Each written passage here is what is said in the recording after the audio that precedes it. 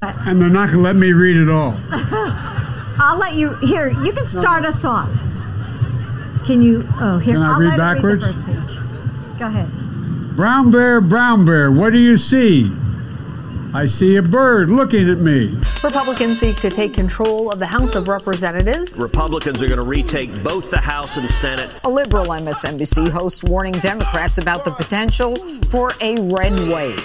Do we have any sort of canary in the coal mine type indications of where we may be headed on that front? Fox News is calling the Virginia governor's race for Republican Glenn Youngkin. You and I have a rendezvous with destiny.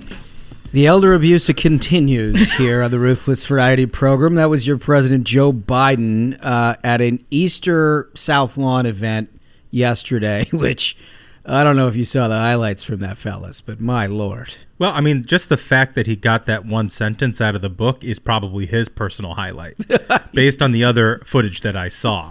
You had a doctor right next to him who was questioning his ability. Wouldn't let him read it. Wouldn't let him read it. Or the Easter Bunny coming in the middle of Joe Biden talking about Ukraine to basically, scuttle him off away from the reporters. Yeah, like waving their arms like disaster. Like, in a bunny suit. So for those of you who didn't see this, the president typically goes out and interacts with people on the South Lawn. They do like an Easter egg hunt and that kind of thing.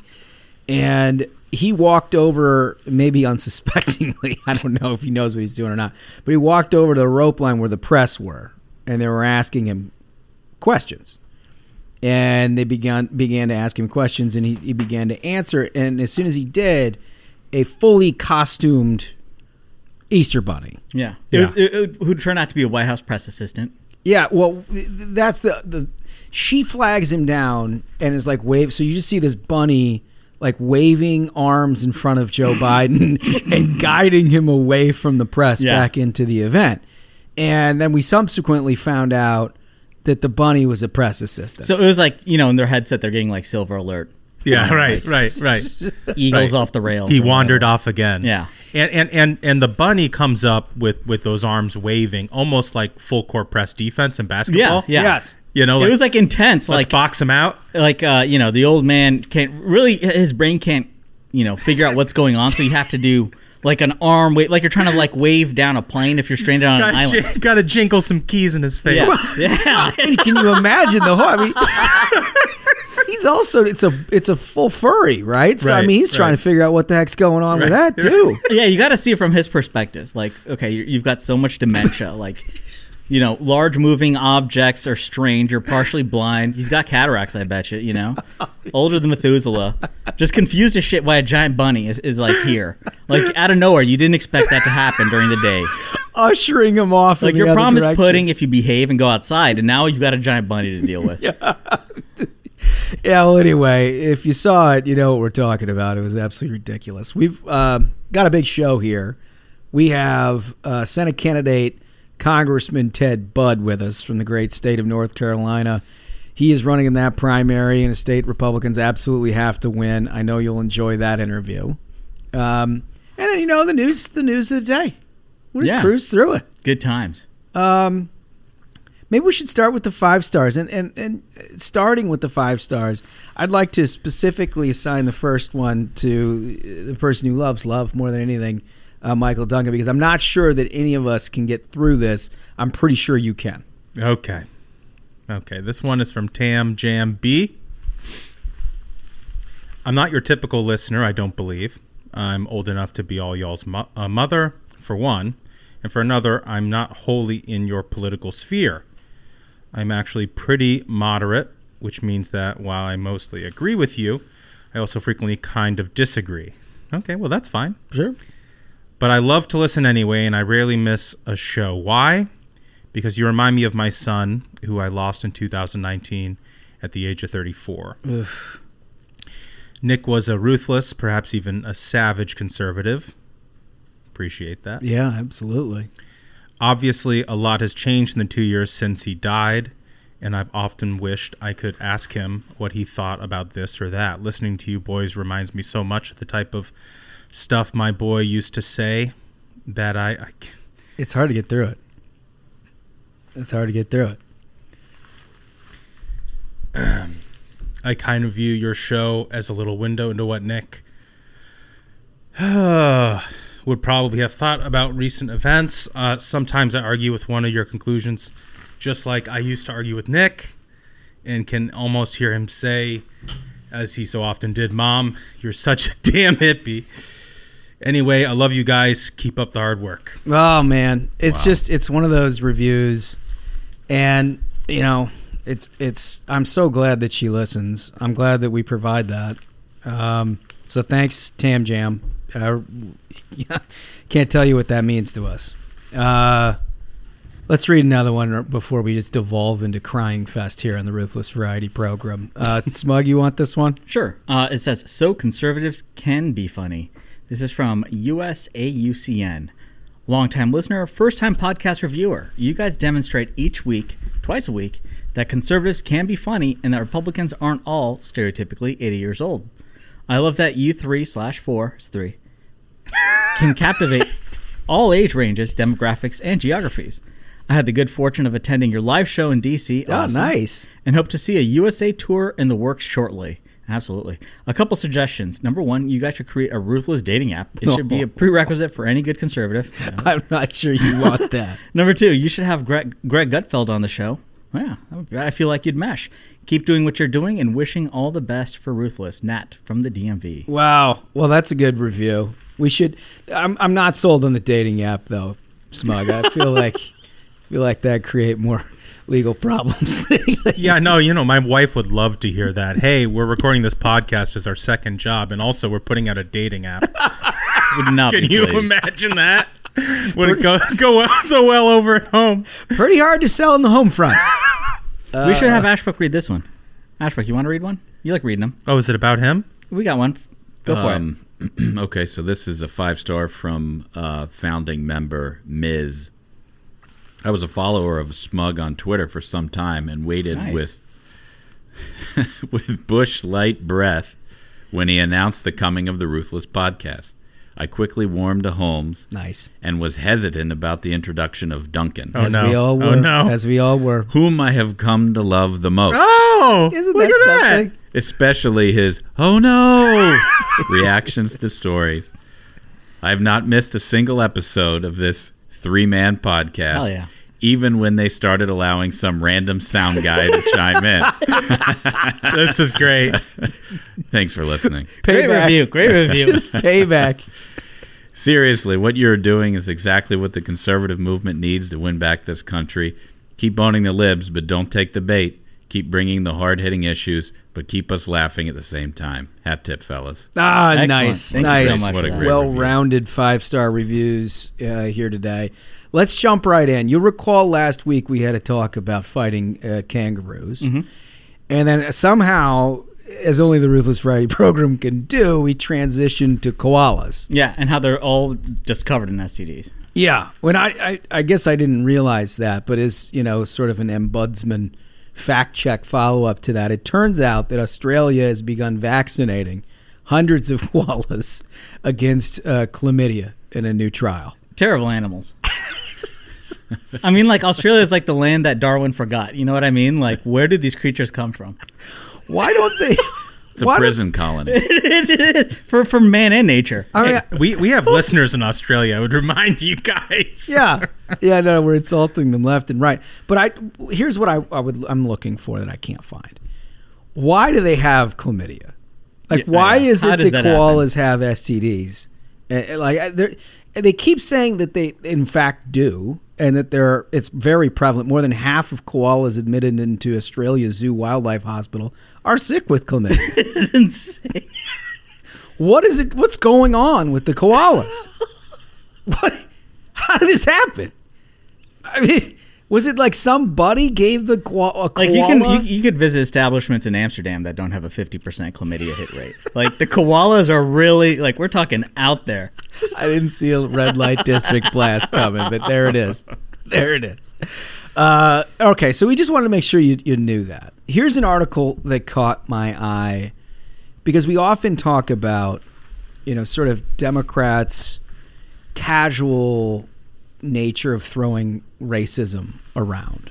In fact, you've got a president of the United States. They called the vice president of the United States. They called the now president of the United States a racist on stage during a political debate. Well, here's the other side of this.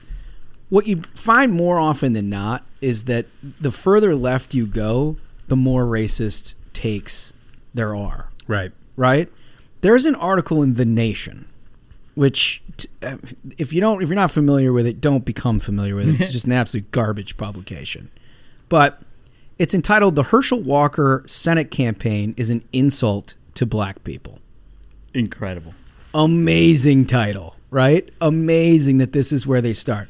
So this guy, and I was looking, Eli Mistal, I guess his name is. Oh, him. He's like a factory for terrible takes. I mean, this, I'm not sure anybody can beat this. So listen, I'm going to read a couple of excerpts and just to get your reaction to it. Let's start with this first one. Georgia Republicans have embraced Walker because they think any old black person will do when it comes to their cynical strategy for defeating Raphael Warnock. Racist. That is 100% right. That is 100% right. Herschel Walker, the football star turned Georgia Senate candidate, is an animated caricature of a black person drawn by white conservatives. Racist. I mean, are you kidding me with this? How is it that a publication can put this into print? Well, unfortunately, Democrats and the liberal media have a track record of doing this to every black guy who decides to run for office as a Republican. Do you remember what they did to Larry Elder? Oh, yeah. Remember what the L.A. Times ran a column with the headline, "Larry Elder is the black face of white supremacy." Yeah, it's insane. Outrageous. Remember what they said about Ben Carson? Time magazine, Ben Carson is terrible for black Americans. Unbelievable, right? Remember what MSNBC said about Winsome Sears? They called her the black mouth for white supremacist practices. Holy shit. Yeah. Oh, God. Remember when MSNBC called Clarence Thomas, a Supreme Court justice, one of the most accomplished men in American history? They called him Uncle Clarence. The things they did to Clarence Thomas, unbelievable. Seriously. They're trying the same thing on Herschel Walker. I don't think people buy it. People and not are to mention so pissed. Tim Scott. I feel like on a day-to-day basis you see more about Tim Scott in like Washington Post opinion pages, right? Remember when the Washington Post went at him for his background? Yeah. Remember that? Right. No, and so I guess here's what pisses me off so much about this, right? Is because nobody would talk about a piece like this except for the Ruthless Variety program because it's so disgusting you just kind of want to look away. But the fact of the matter is every time you have an African-American Republican of any form, any fashion, anywhere in the political spectrum, if they're not a liberal Democrat, this kind of shit comes up. Well, and in particular, I think there's a new tact here that the left uses. And that is, with this piece, you see it clearly, is, the author himself is black, right? And he's very, very left-wing. I think he's on the board at Demand Justice. Yeah. Right? The left-wing dark money. The one that wants to... Court packing. Dark money group that wants to pack the courts. Because he's the author, he's given the liberty to erect what I think is one of the most insane straw man arguments about Republicans. That after that line about he's an animated caricature of a black person drawn by white conservatives, Walker is what they think of us. And they think we're big, ignorant, and easily manipulated. No, that's just what you want to say about Herschel Walker. You want to call him an Uncle Tom, but you're not allowed to call him an Uncle Tom anymore. So this is what you say instead. You erect this straw man argument that it's actually the Republicans who are racist in my article, which is racist. It's one of the most racist articles I've ever read. Right. I mean, the fact that this kind of thing shows up in 2022 is just mind-blowing to me. Right, and all of it under the guise of just writing a hit piece. That's the thing that is so incredible about this, is it's just a hit piece that they've dressed up in this racial language to make it seem like the guy writing it is the good guy, when in fact he's the racist. 100%. It's outrageous. Why not step back and look at this Senate race in Georgia? Here you have a former Confederate state and the two major candidates, one for each party, are black men.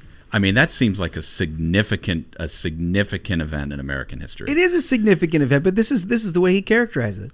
The Walker campaign, I'm quoting out of this piece, this garbage piece.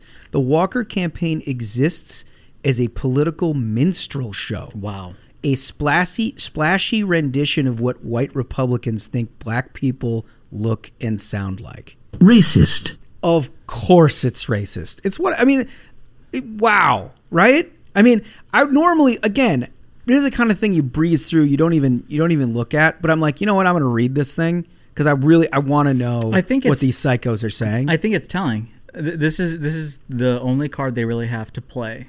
This is all they've got going for them. Like, they see Joe Biden is like historically unpopular. The Democrats have had the White House, the House, the Senate.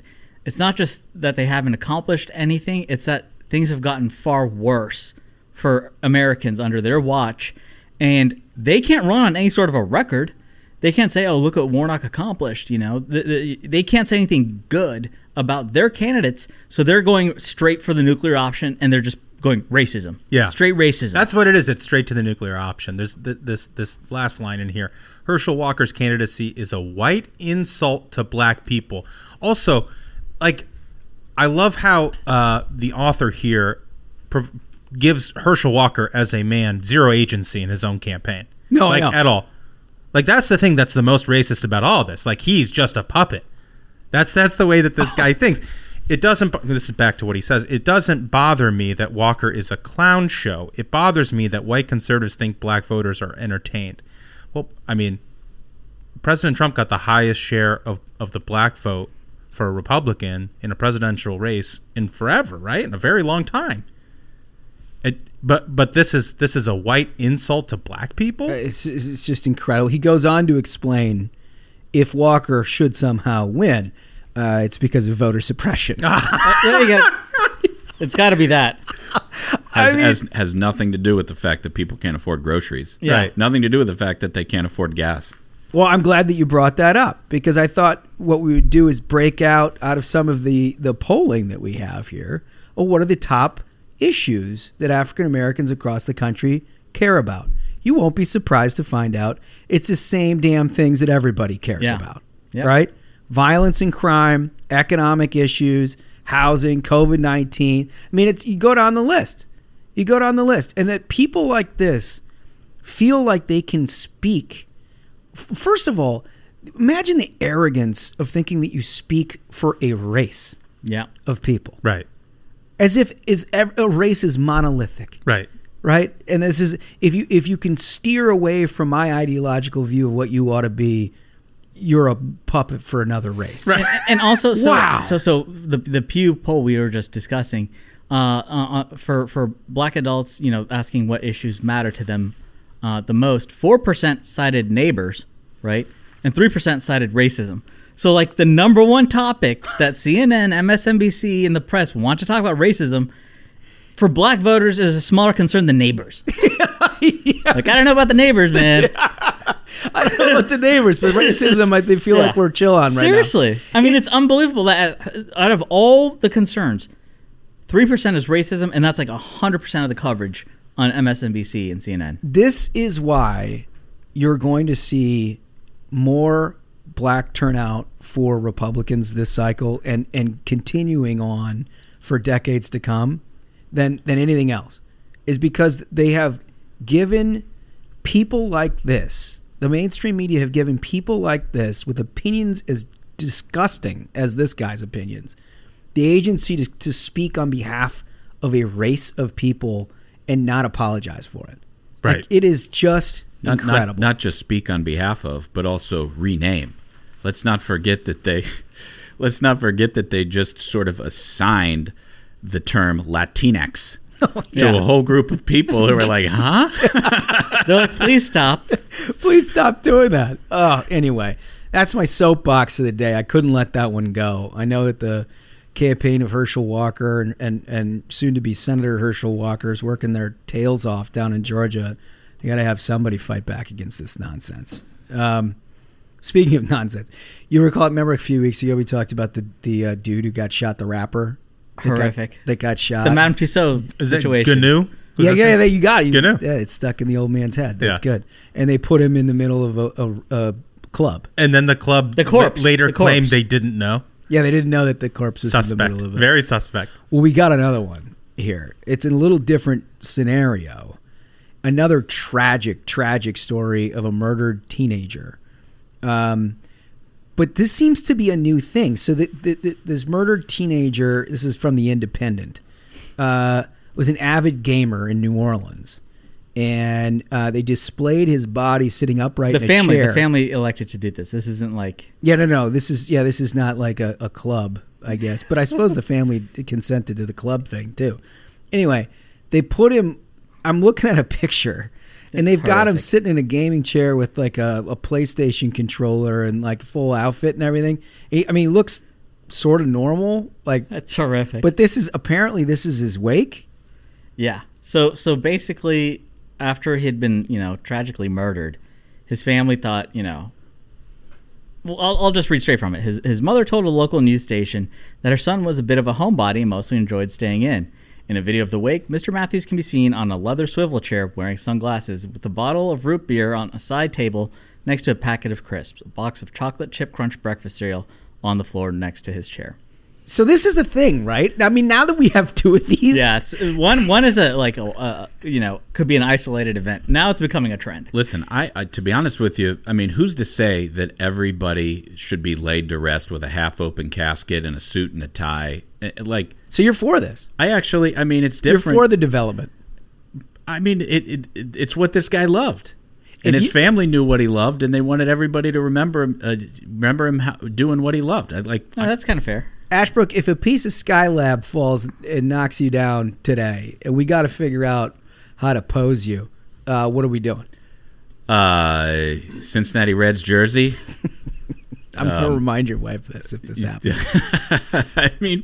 But to be honest with you, I think it's unique. I think it's something that I think is interesting. So there's new wakes now. Old man, what's your take here? Well, I'm wondering if anybody went ahead and plugged in a second controller and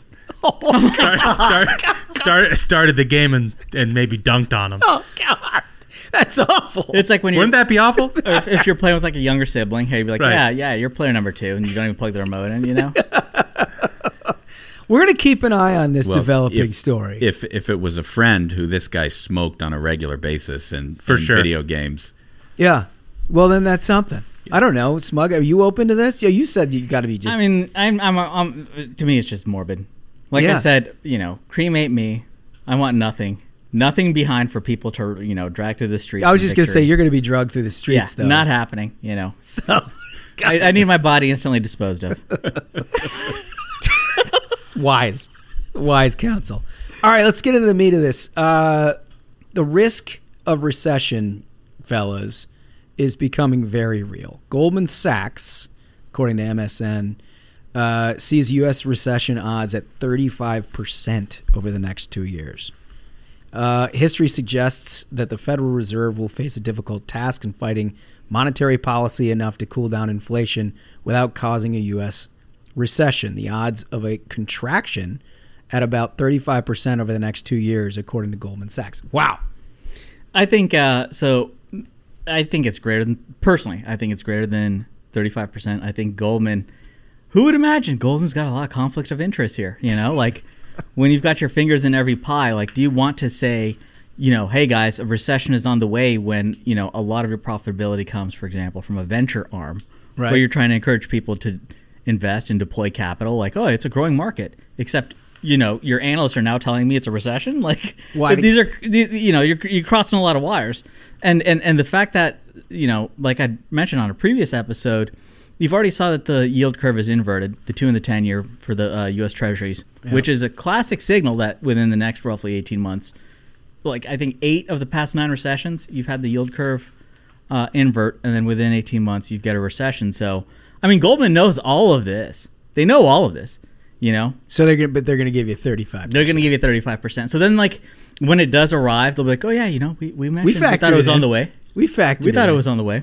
But I think that's really, look, inflation is horrible. Mm-hmm. It uniquely affects every American family. inflation coupled with an economic contraction of any kind where we're starting to see massive job loss. I mean, fellas, that sounds to me like a recipe for absolute disaster. Yeah, I mean, I've been thinking a lot about this lately. It's going to be a very unique situation because I think part of the problem that a lot of folks have is they always project their past experience forwards as thinking for a lot of folks roughly our age, they would think a recession would resemble something like 2008, which, was the crash because of mortgage-backed securities. And I think the effects of it are going to be very different. And I've been doing a bunch of reading about this lately. What's interesting is after 2008, the banks basically were in an awful situation. Every American was pretty much in a terrible situation. The entire, financial system on the planet almost collapsed. And the place where people started investing, you started seeing growth was in technology, right? That's like right after that's when you saw the rise of the large tech companies really take off. Facebook, Google, like all those tech companies really started growing in that period. You saw a lot of venture capital investment start after that. You saw a lot of tech companies really, explode in that time period post 2008 because that's where, a lot of folks started saying this is a place that we can kind of like engineer recovery from. Well, now you've got a situation where a lot of the tech companies that have been getting this venture capital funding and their valuations that have gotten sky high, they're having another round of fundraising and their valuation, if they're lucky, is staying where it is. Mm-hmm. We've seen a lot of tech companies that have been way overheated. I mean, we work, the names, there's so many names out there. Totally. That you've seen the valuations just completely deflate. And so the question is not only what's this recession going to look like, it's what's going to be able to pull us out of it. Right. And that, look, it's an open question because you're dealing with various sectors of the economy that because of public policy, chiefly the Biden administration, are in a tough spot no matter what, right? Energy is a perfect example. There's another thing that drug us out of the last recession. Yep. But if you've got an administration that's entirely committed to ruining domestic energy supply, that doesn't feel great either. Yeah. I mean, it's going to, I'm praying that we don't have any significant downturn, but I myself am wagering on it happening. I'm trying to, protect my own financial situation. I foresee it, based on all the signals historically of a recession approaching. And the worst part is that this is just an administration that is completely incapable of the situation. When they tried saying inflation, number one, doesn't exist, when they scoffed at it, laughed at it, when Psaki was saying, you'll just have to wait a little longer for your Peloton, go make yourself a margarita, when Americans are struggling to get by, they're ill-equipped. They don't know what they're doing, and it'd be an absolute nightmare to see these people try to restore an economy on its knees. Well, an absolute nightmare made worse by the fact that the vast majority of Americans can't do any financial planning because of the high prices that we've got. Right? Axios reported this week that the inflationary moment we're in right now won't last forever, but the good old days of cheap goods and even cheaper services may be long gone. Yeah. Gas, food, and other consumer prices have soared with no end in sight. Food costs are rising dramatically. In fact, eating at home was pricier than ordering out last month. I can personally testify to that. According to the latest data, used car prices are in retreat, yet still a staggering 35% higher than they were last March. Incredible. So, look, there's not a lot you can do if you're paycheck to paycheck and you're trying to figure this out. Well, and wages aren't keeping up with the rate of inflation, right? And not even close. So you've got these companies who basically priced in the inflation, but they haven't priced in what's going to happen here in 6 months or 9 months or the end of the year when the labor supply comes back and is like, well, we need a wage increase, right? Because of the inflationary spiral that we're in. And then at what point do these companies have a labor contraction? Like that's when this really starts to kick off. Well, and you've got supply chains, right, that are forcing demand down, right? It's like you've got all the demand in the world right now, except nobody can get anything, and so you things start to contract naturally after time. All of these things are put together. You can see a puzzle being put together that, as Smug says, is extremely concerning from a political perspective.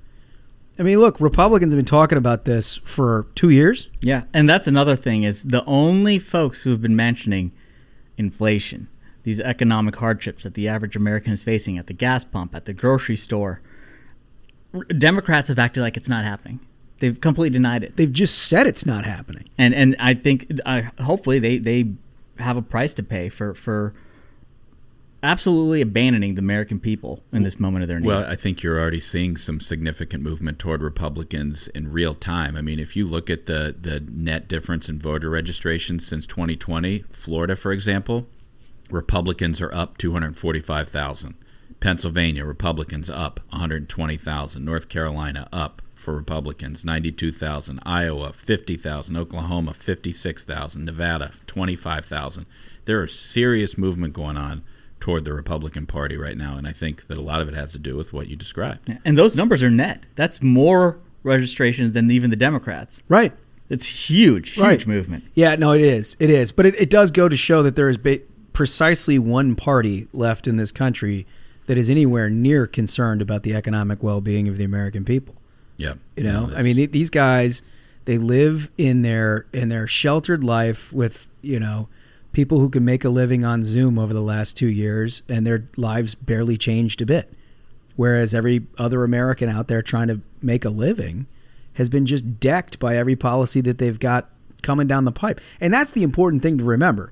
None of this shit, sometimes a recession finds you, right? Sometimes the economy collapses in weird ways. Sometimes there's huge financial mistakes like there was in 2008 with, you know, all kind, we don't need to get into it, but and then sometimes there's just really dumb shit policy. Yep.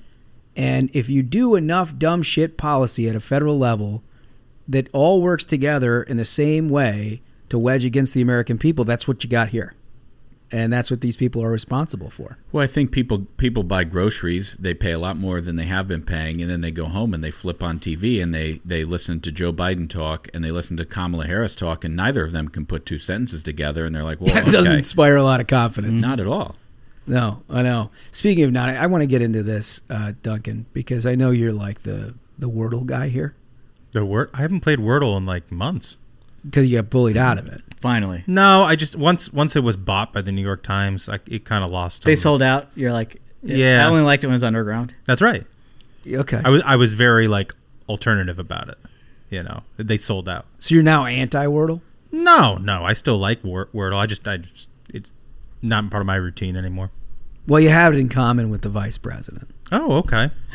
She came out very prominently yesterday and declared that she has 100% Wordle career score. I don't even know what the fuck that means. Does that mean you do it every day? Is it like? Yeah, I think it means she's never missed a Wordle. Like, you know, you get 6 tries. Like, she's never actually failed. Well, I'm glad that she can have things like the border on her plate and like foreign policy, but that Wordle. She knocks that out no matter what. I think they put this out for folks who aren't familiar with the game. Most listeners may be familiar, but the challenge is to spell a 5-letter word and get the right word. And I think they put this out just to show that she's capable of spelling a 5-letter word. There's a lot of doubt out there, and they're trying to convince people that's something she can do. But it also feels like, you know, they're grasping at straws for so long to try to humanize her. They're like, no, she's just like one of us. She's the like least relatable person. The least relatable person of all time. And but I think this is in hilarious stereotypical fashion of this White House. Wordle is the way that you do that. No, it's right. It's funny. Right? It's funny, but it tracks because it seems like she's grasping for a word when she tries to complete a sentence most days. Well, she's got plenty of words. They just don't fit together in a sentence or a paragraph. This whole syntax thing, that's the problem. It's incredible. Did you guys see the story about a kindergartner who brought Jose Cuervo margaritas to snack time? Hell yeah. No, but awesome. It is awesome. Parents at Grand River Academy, what is it, Livonia, are outraged when a kindergartner brought a bottle of ready-to-drink Jose Cuervo margaritas and multiple students drank from them. Alexis Smith is one of those parents. Her kindergartner had a Dixie cup full of the mixed tequila drink, and she said she had 4 or 5 sips. Smith and another mom, Dominique Zanders, were baffled when they learned what happened. Wow. I mean, it's fun to joke about, but putting yourself in the place of these parents whose kids came home and they drank margaritas, I would. You gotta be horrified at that. Well, to be honest, though, a pre-mixed, ready to drink. Oh, you're gonna go margarita for the ABV? Well, I'm gonna say I'd be more worried about the sugar, frankly. I'd be more worried about what the teachers are teaching. Let the kids have a margarita if you got to listen to that woke bullshit. It might be the best thing they've got going. That's how you got to listen. So I guess, I don't know, does nobody, they let the kid, God knows you can't even bring a peanut anywhere near a school zone any longer. Right. But how does this happen? But now apparently when your snack time is up, you can bring in margs. Shout out to this kid. You got to sit and listen to teachers tell you you're racist for like 8 hours a day. Yeah. He's just trying to take the edge off, The kid's and a legend. He's sharing. He's got the Dixie cups. Like, that's what's hilarious to me is the visual of the Dixie cups. This guy's got a party to go. They don't say whether or not anybody got all banged up. They say that the moms were upset. They're like 4 or 5 sips. So, the kids knew what they're doing. They're kind of taking it slow, They're not trying to like, you always get those horror stories of like the first time someone gets out of their house when they get to college and they just like instantly get blackout and they're like, sent to the emergency room for alcohol poisoning or something. These kids took it slow. Yeah. 4 or 5 sips, just trying to kick the edge off. It's a stressful day at kindergarten. But here's the worst excuse of all time. The school released a statement that says, "Well, we try to keep an eye on everything our students bring to school. That's simply not possible." Oh, man.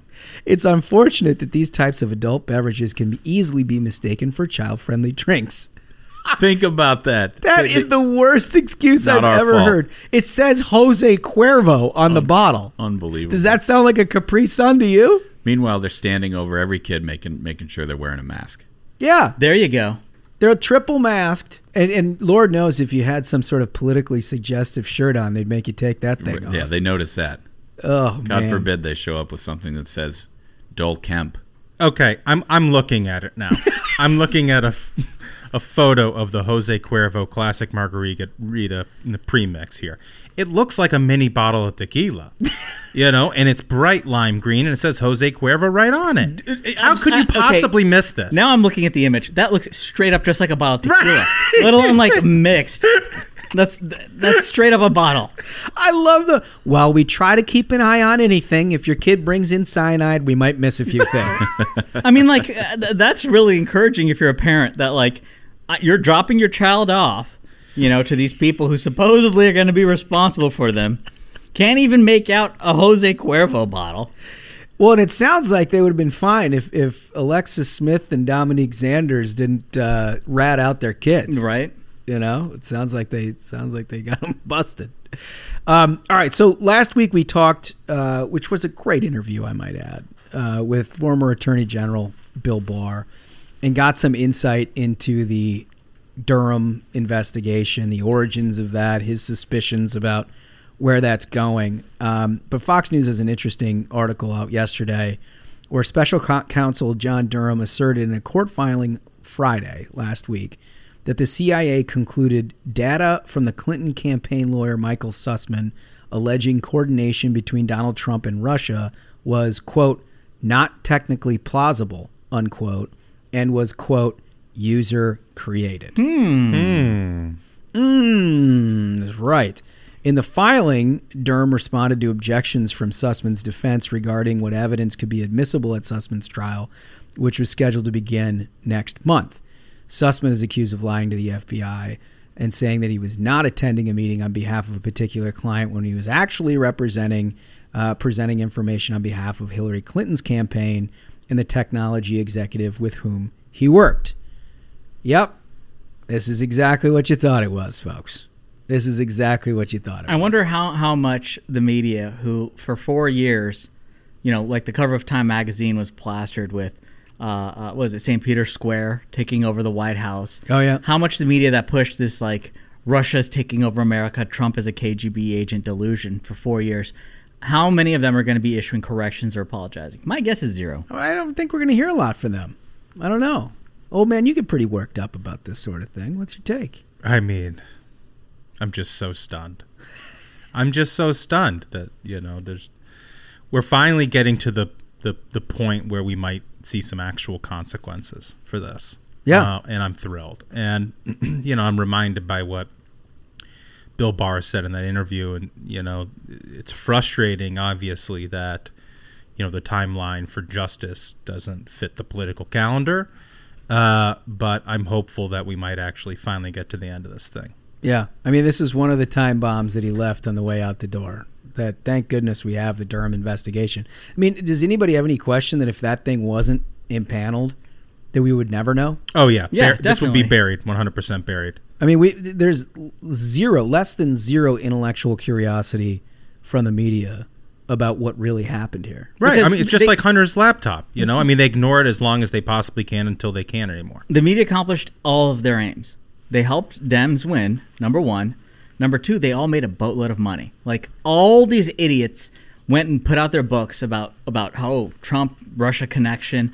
Every moron who'd been like a receptionist at an FBI like field office in like the middle of nowhere. Now an MSNBC contributor. Yes, I'm like the top spy in America, and here's my book. Yeah. And here's my Twitter account. InfoSec expert is always in their Twitter bio. Totally.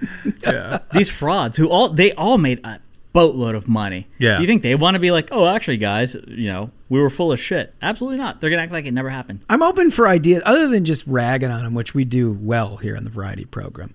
I'm open for ideas on how we hold these people accountable. I really am. Because, look, the long arm of the law looks like it's coming for a few of them. But what's not going to be immediately known is how you hold the front pages of the Washington Post, New York Times, CNN, MSNBC, the people who literally poisoned the mind of American people across this country with information that was not only false, but was designed to try to fool them. And was carrying the water, I might add, of Russia. Right. Of Russia. The Russian collusion was happening. It was just them. Right.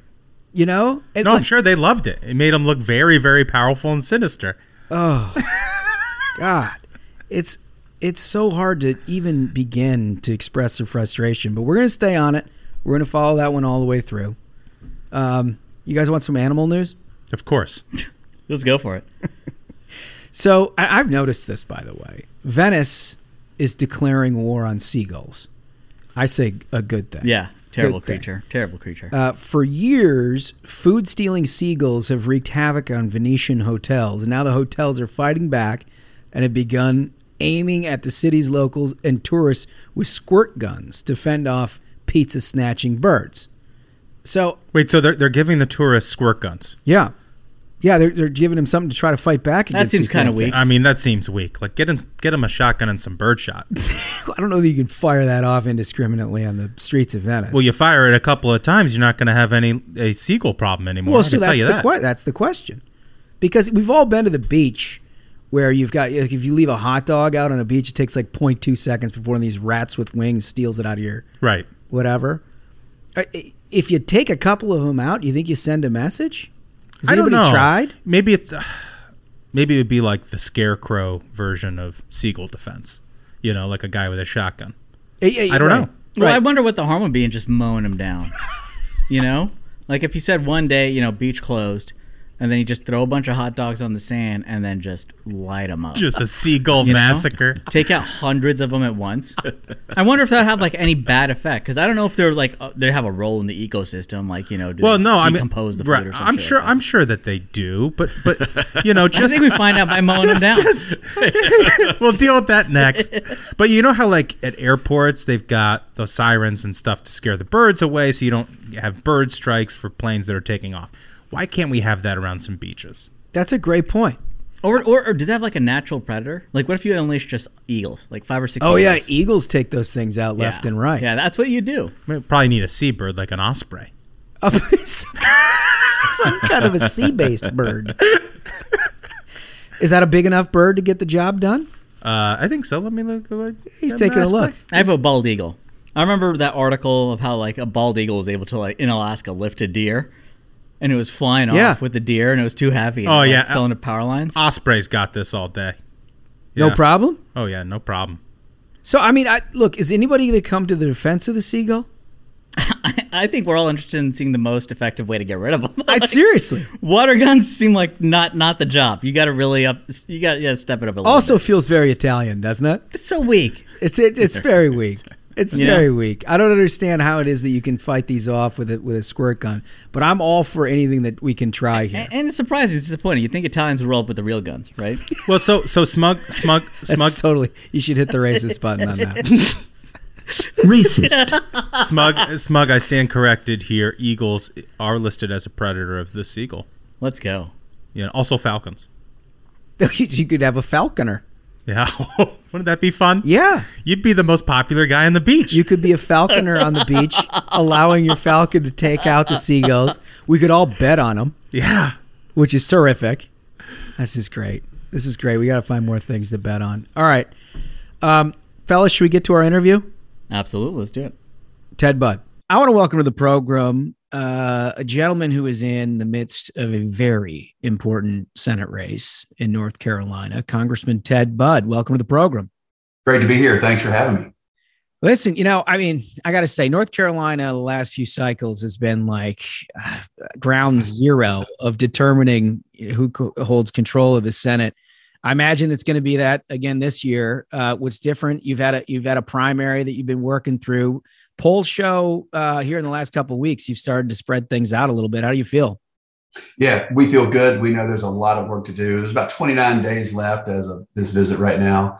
And we've just got to get out all around the state. Still a few more counties that I haven't yet been to. So looking forward to talking directly to voters and getting out there. But I think, we're pulling ahead. I'm not a political scientist, but I would say North Carolina, because it's always up in the air, activist courts, people, voters out there that I'm talking to, have just said, now we know where the lines are for congressional lines.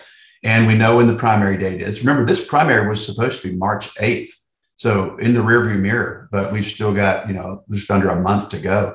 So it gets jacked around a lot. Great. Yeah. So we oh my gosh. Well, look, because I'm not as well known in the state, now I'm getting more well known. I think it was to our advantage. Yeah. So let's back up a little bit, and because you're a small business guy and you came to Congress a few years back. Let's get a little bit of your background. How have you always been interested in politics? Where'd you grow up? What do we got going? I've always been around it. I was born in Winston-Salem, grew up on a family farm, still on that family farm right now, right outside of Winston-Salem, little county, Davie County. We punch above our weight. And I don't call myself a farmer because my neighbors are working way too hard to earn that title, but it's still an active cattle farm today. It was a chicken farm, Tyson chicken farm years ago. Went to App State, met my wife while I was on a mission trip over in the Soviet Union. It was 1991 when the wall she had been there. She had been as a Rotary exchange student in 89 when the wall came down over in Europe, and then, trained over there to see it. But 2 years later, 91, we were on a mission trip, and that's when the Iron Curtain collapsed. So, it was a pretty cool meeting. She's from Marshall University, West Virginia, coal miner's granddaughter. But a hell of a place to meet, right? It was awesome. There were about 400 Americans on that trip. We chartered 2 Aeroflot planes to go over there. It took us forever to get from JFK over to Moscow, and then actually Kiev and Leningrad. They were changing their name to St. Petersburg at the time. But I was just, I was a rising sophomore at App State. So we didn't really know what was happening as far as the Iron Curtain falling. But it was, now when we got back to the US, I did 2 things. One is we turned on cable, which was new for us here in rural North Carolina, to see what was going on. And the second is I bought Jimmy Buffett's CD, Cheeseburger in Paradise, because it was great. It was great to have a cheeseburger back here in the US. I bet. How long were you over there? It was a short trip. So it was like 10, 12 days, okay. August 1st through 12th of 91. And, just amazing history that we were right there able to see. I didn't know how many cars raced in and out of the Kremlin, as a 19-year-old. But, now we realize it was a ton, and it was just massive amounts of people. You could just feel the tension now that you looked back on it. Important time in the history of the world, but it sounds like it's an important time in the history of Ted Budd too, meeting your wife there. Yeah. And then later on went to back to the family business and, worked there. But before that, we went to seminary. We got married, went to Dallas, Texas, got our master's in Christian education. I actually have a THM, Master of Theology in Educational Leadership and Family Life. Thought we'd end up in a group like Young Life, college ministry, something like that.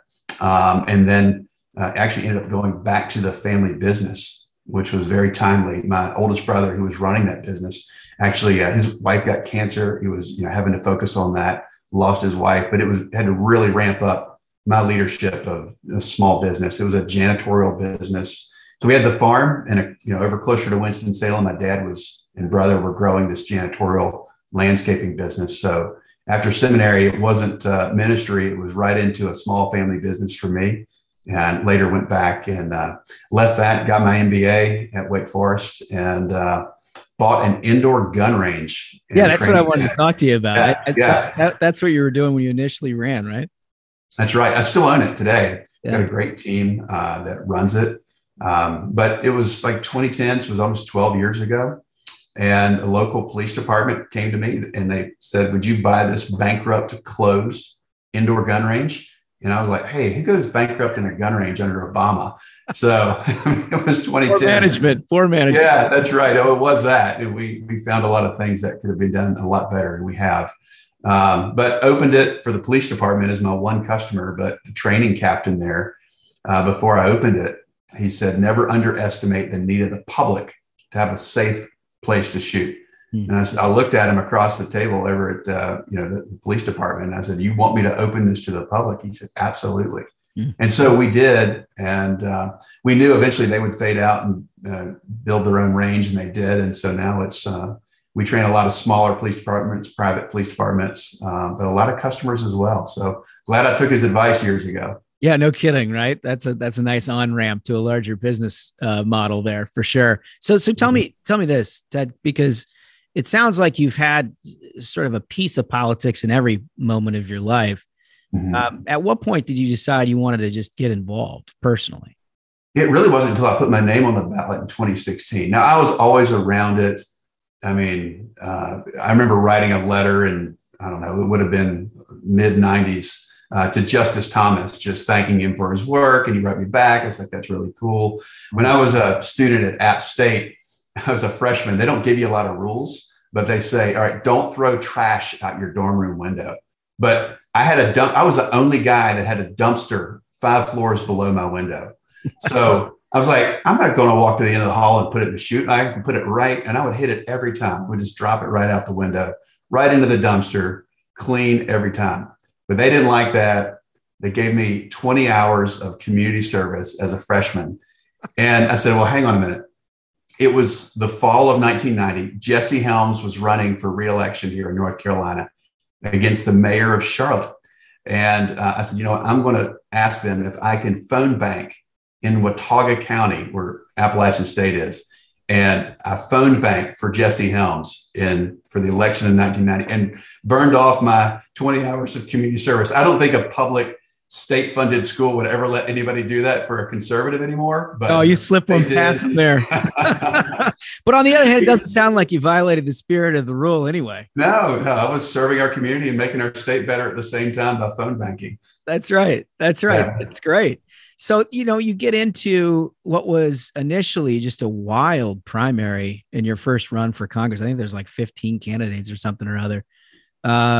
Did you just know you were going to win this? I mean, it seems like no way. I never on the ballot before. That's a pretty big jump. No, I've never been on the ballot. I mean, okay. So what was going on nationally? I mean, you got, Trump run, you got 17-way primary nationally. I didn't know it was going to be a 17-way primary locally, but I had gone in March of 2016 and voted in the primary for Virginia Fox and as my congresswoman. But within a few weeks, I had gone over to Raleigh, filled out the forms, and put my name on the ballot. So that was Good Friday of 2016. So kind of an anniversary. And then when we opened it, so before we clicked on our news, we opened the paper the next day and said, all right, well, let's see who signed up. Because a good friend of mine had said, there's going to be only 5 people that run. Here's how you can win it. It'll be no problem. I was like, oh, okay. And I'd been interested in maybe running one day. And we talked about it. We had 3 young kids at the time. And we were all on board. We talked about it for a week or so, prayed about it at the dinner table. But when I went and signed up, we opened the paper that Saturday before Easter, and I was like, oh my word, 17 candidates. I was like, well, I'm just going to go back to business, let my name be on the ballot. I was like, why even bother? There were people that were in the state house, state senate, well-known candidates, well-funded candidates. Like, there's no way. Right. But, I started looking at this. I met people that said, oh, you got to meet this general consultant. You got to meet these folks, that can help support your race, that support small government, conservatives, lower taxes. Like, okay, great. We meet these folks, and essentially we coalesced a team that we ended up winning with 20%. So it was a plurality. Mm-hmm. And it was the highest, obviously highest, but 20%. And then there were 4 tens, and then all the way down to just a handful of votes. So we won with twice as many votes as the next on the ballot.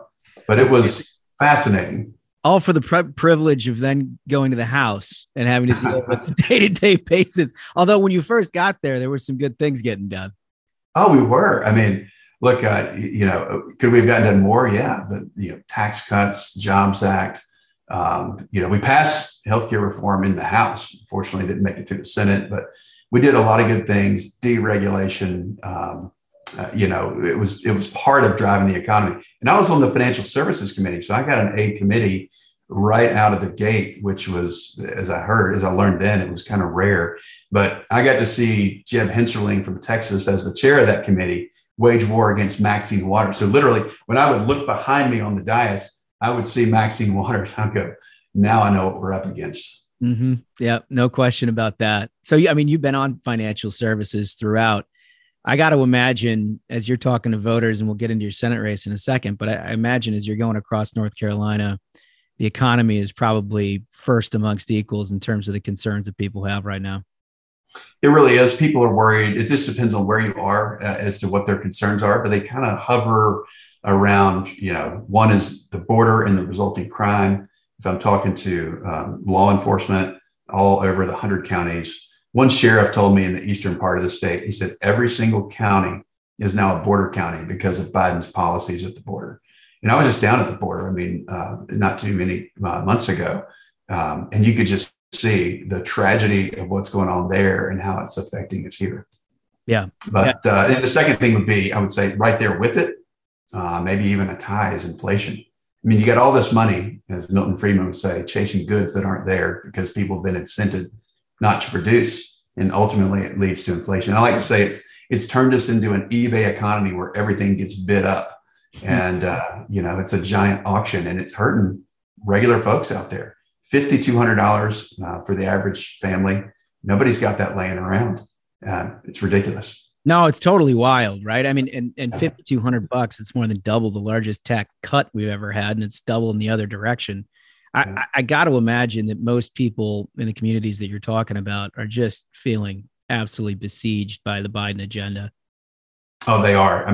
They know it's a failed. That's why poll numbers are so low. Yeah. Most people could shrug it off and say, well, they're just going to go back to work and focus on other things for 4 years. But no, it is gripping people. They can't outrun it. You've got a lot of people, retirees, other folks that are on fixed income, and they can't outrun it. So it's tragic, and it's all self-inflicted by the Biden administration. From energy policies to economic policies, at every point, at every turn, he's making a bad decision. And he doesn't realize, it's not the Washington elite he's there to serve. It's the American people. Right. And it's why it's hurt us so badly. Yeah, it really is. There's no question. So you've decided now you're going to jump in the Senate race. And obviously the Senate seats don't open every day. North Carolina, as we just said, has been sort of a ground zero in terms of where these things are fought out. I think it's been a couple $100 million that Democrats have set on fire in North Carolina the last few cycles. But here you are. You're in the middle of it. You got a primary that you're currently leading. Have Democrats started to take the knives out on you yet? They will soon. You see trackers every now and then. Not sure if that's from the primary folks or from the Dems, but I know they will. They always set money on fire. Look, I am not for wasting money, but I'm glad for them to waste their money. And I was in an elevator not too long ago with Chuck Schumer. So top floor of a building across the street from the Capitol, He gets in. I'm sure his detail was with him. It's basically just the two of us. He looks at me and he looks at me over those glasses and he goes, "Tell me about your state." And I go, "No free consulting here," is what I'm thinking. And I go, "Well, sir, they're leaving high-tax states like yours and coming to great states like mine." Oh, yes. And about that time, the door opens and the elevator ride was over. So that's really what's happening. I mean, people are coming to North Carolina, and you worry about, are they going to bring blue politics with them? A lot of the red folks from Northeast are coming here to North Carolina, and they're bringing red politics with them. We'll welcome that all day long. Yeah, it's funny that you say that. I mean, we talked to Governor Abbott in Texas about this. Who, they've been feeding in Californians into Texas in droves over the last decade. But we talked about this same thing, and that's what you just said is what he said. Basically, people who are center right are the ones that are relocating themselves. And I got to imagine that that's kind of the same thing that you're seeing in North Carolina. It's certainly gotten, in the last couple of cycles, reversed a trend towards blue and gotten a little bit more red. Well, what's been happening since 2010 in this state was, this essentially had Democrat control in North Carolina for 150 years. And it was sort of an economic malaise. And then you had essentially, when Tom Tillis was Speaker of the House, he re-engineered their program, and they won the state house, the state senate. He became Speaker of the House, and that's really been the Carolina comeback to the credit of the General Assembly here. Other people would seek to steal that credit, but it was really them. So for the past 12 years, it's helped make one of the best economic environments to do business in. And companies are wanting to move here left and right from the very tough environments, Northeast, California. Glad to have them here. And yeah, they bring, especially around the academic centers, they're going to bring some blue with them, but I think we've had more red here, and we've stayed largely a red state. Won the president in the last two cycles here in North Carolina. So we got to keep our eye on it, but we're up. I can't remember what the number is, 95,000. I saw the number last night, GOP registrations in our state. So we've got some good trends. We just have to keep working at it. Yeah. Yeah. So you're in this Senate race, and former President Trump endorses you right away, basically. Almost right after you get into the race, you have his support, and it's been a tough race all the way through. And like I said, now polls start to indicate you're beginning to pull away. Where do you think things stand here with, just weeks here remaining? Yeah, 29 days to go. We're going to spend that as much time as we can talking directly to voters, hitting the counties that we haven't been in. This is the NASCAR state. So the way to lose a race is to let off the gas. We're not going to do that. We're going to run like we're 10 points behind. There's no entitlement spirit here. And we're going to go out there and ask people for their prayers, for their support, for their vote. And we've been very consistent doing that. April 28th of last year is when I announced for the U.S. Senate. But President Trump didn't come in until June. And really, when the congressional districts got upended by the activist courts, the voters said, "Hey, we're just going to hold off and we're going to pay attention later." But we've really come from 40 points behind. But we got to stay on the gas for the next 28 days. And then the real fight is November. And that's what we have to win as a state. We've been in lots of forums with all of us up there, and they say, "Will you promise to support the GOP nominee, whoever that is?" Absolutely. My hand goes up every time, because I'm going to support whoever that is. I think it will be me. I'm going to work to make it me. But whatever it is, we got to keep the state red. We got to win, not just for North Carolina, but for our country. We're defending a GOP seat right here. And in order for us to win the House and Senate and some other swing seats, if that's Georgia, if it's Arizona, we got to defend North Carolina's turf. Yeah, no question about it. It's that kind of attitude that'll get it done too. It's absolutely essential, both for the majority, as you said, for the country. One thing that I think is interesting about North Carolina that separates itself from some of the other swing states that we talk about is that the cultural conservatism. And I know that means different things to different people, but one of the things that I think you'd be blind not to see over the last couple of years here is this just radical shift to the left on almost every cultural issue, whether it's education with CRT, we mentioned the immigration issue. We've talked about, life and liberty and pursuit of happiness, everything underneath it. It feels like this country is slipping. And I've always noticed that is one component of the North Carolina electorate that just certainly doesn't get lost. People always have an eye on that. Yeah, they really do. And we've got a great lieutenant governor here. I mean, we're very outspoken about, what we believe. I would say, when it comes to CRT and other social issues, we want to teach people to love our country, teach our kids to love our country, not to hate it. There's a couple of philosophies. One is, are we really slipping, or has the Band-Aid just been pulled off? I like to look at it like these problems have actually been going on for a long time. But when we sent kids home and parents started looking at their kids being taught, they said, what the heck are you teaching our kids? Science, technology, engineering, mathematics. That's the future, and the basics of the 3 R's, the reading, writing, and arithmetic, as we would say. We have to continue to teach those basics. But the social leftist progressive agenda that they have jammed onto our kids, it crowds out the real stuff that needs to be taught. And so it's not just bad in and of itself.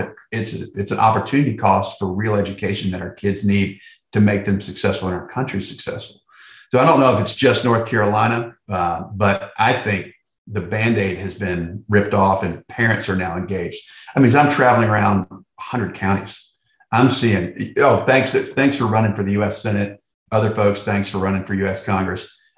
But we really need school board. I have never seen more energy for school boards right now, and more candidates stepping up that are conservative, saying, I'm a parent, I've got school age kids, I'm getting involved, no more sitting on the bench. This is about our next generation. So have at it. I love it. And I'm fully supportive of these parents stepping up and being involved in our kids' education. It's totally right. You're 100% right. Only so often do you have a Senate candidate in a room and the guy's like, hey, can you show me where the school board candidate is? I love it. Well, listen, Ted Budd, I've got 3 big questions for you. And these are the ones that the listeners of the Variety program pay close attention to. Are they fast forwarding and clicking 15 seconds forward until they get to these last 3? They can weed anybody out. They know exactly what kind of candidate you are the moment you get done with the third question. So here's the first one. If you could plan your last meal on Earth, what would it be? So that's scary that you actually get to plan your last meal, because there's consequences around that. But here we go. It could go into the decision making, frankly. I think I would get a combo 3-meat plate, and I represent Lexington, North Carolina, home of Lexington style barbecue. So definitely Lexington style barbecue. But as I'm traveling around, I also enjoy Eastern style barbecue, as long as they both know how to do it, right? Yeah, there's inauthentic ways to do it. Yeah, so good barbecue, both styles are fine. But because my wife and I spent a little time in Texas, we love brisket as well. So that's the 3-meat plate. And I would say followed up by dessert with pecan pie. I like that a lot. I remember, what was it, last cycle, Kissing Cal Cunningham said he loves to barbecue, and it was him with like a gas grill. It was a brioche bun, right? And a Weber grill. I was like, oh. And he's from Lexington. Oh, come on. That's a tough look, man. You can't get away with that in North Carolina. No. Especially if you say you're from Lexington, which is the barbecue capital of definitely of North Carolina. Some say of the world. Yeah, you got to keep your eye on that. All right. So second question, if you never got into politics and you had this time to do anything you wanted, your business is doing your business thing, but you've got this gap and you can blue sky this, what would you want to do? Appreciate you saying blue sky, because I actually would want to be a pilot for the Blue Angels or the Air Force Thunderbirds. A lot of people don't know that I'm a pilot. Flew yesterday off the farm in a small Piper Cub. I didn't know that you had to have a Cub. My dad had a Cub growing up. Great planes. Yeah. This one actually has electric start, so it's for the modern. You don't have to get out and start that thing. The Hemingway start, which is the farewell to arms, as they call that. That's exactly right. What he's talking about is the Piper Cub. Before the electric start, you'd actually just start the propeller manually, which you hang your arm inside on the throttle, and then you lean forward and you hand prop it. So a great way to lose a limb. I didn't know that. So have you been a pilot your entire adult life? Yeah, coming 29, 30 years. And then life tends to get in the way. Wife, kids, family. starting a business, all that stuff has pushed it to the back burners. But I am a pilot, instrument, commercial, multi-engine, all that stuff, and just try to stay current. And it's not a significant portion of my life, but if I had that time, I'd definitely fly for Navy Blue Angels or Air Force Thunderbirds. That's an awesome answer. I don't think we've had that one yet. That one's good. All right. So third question, and this goes to what motivates Congressman Ted Budd. And the way that we see it, everybody's motivated by one of two things. It's the thrill of victory or the agony of defeat. Now it's not in the somebody likes to win and lose category. It's what motivates you to go do what you're doing. And some people are glass half full optimists that just want to go out and accomplish. The other side are people whose every accomplishment they've had in life, they've enjoyed for about 2 seconds. And every defeat that they've ever had is what ultimately motivates them to keep going, right? Those are the things that stick with them. So when thinking about all of that, where do you think you come down? Definitely the thrill of victory. That seems like the thrill of victory. Yeah, thrill of victory. But ultimately knowing that my time here on earth is valuable to others and I made life better for others. Yeah. So the victory, but for a purpose. Yeah. Oh, that's great. Listen, that's awesome. Tell our listeners where they can find you, where they can help out if they'd like to. Yeah. Easiest is my name, tedbud.com. And it's 1D on Ted, 2 on Bud, tedbud.com. That'll get you ready to go. Listen, Congressman Ted Budd, good luck out there. As you know, this seat must be won. We will stay in touch with it all the way through and keep us updated, will you? I sure will. Let's stay in touch. Thanks for having me. Thank you, sir. So, he seems like an incredibly nice guy. I like guys like this who just sort of get into politics because they felt like they needed to do something about it. He's not a career politician in any form or fashion, but he was, a small business guy and decided to get involved and won a really highly contested House race. And now here he is running for Senate. He looks like he's leading. Yeah. I mean, it's going to be a tough race, so it's always nice to have good candidates that are running and ones with a really good attitude. He seems like a really nice guy. Yeah, totally.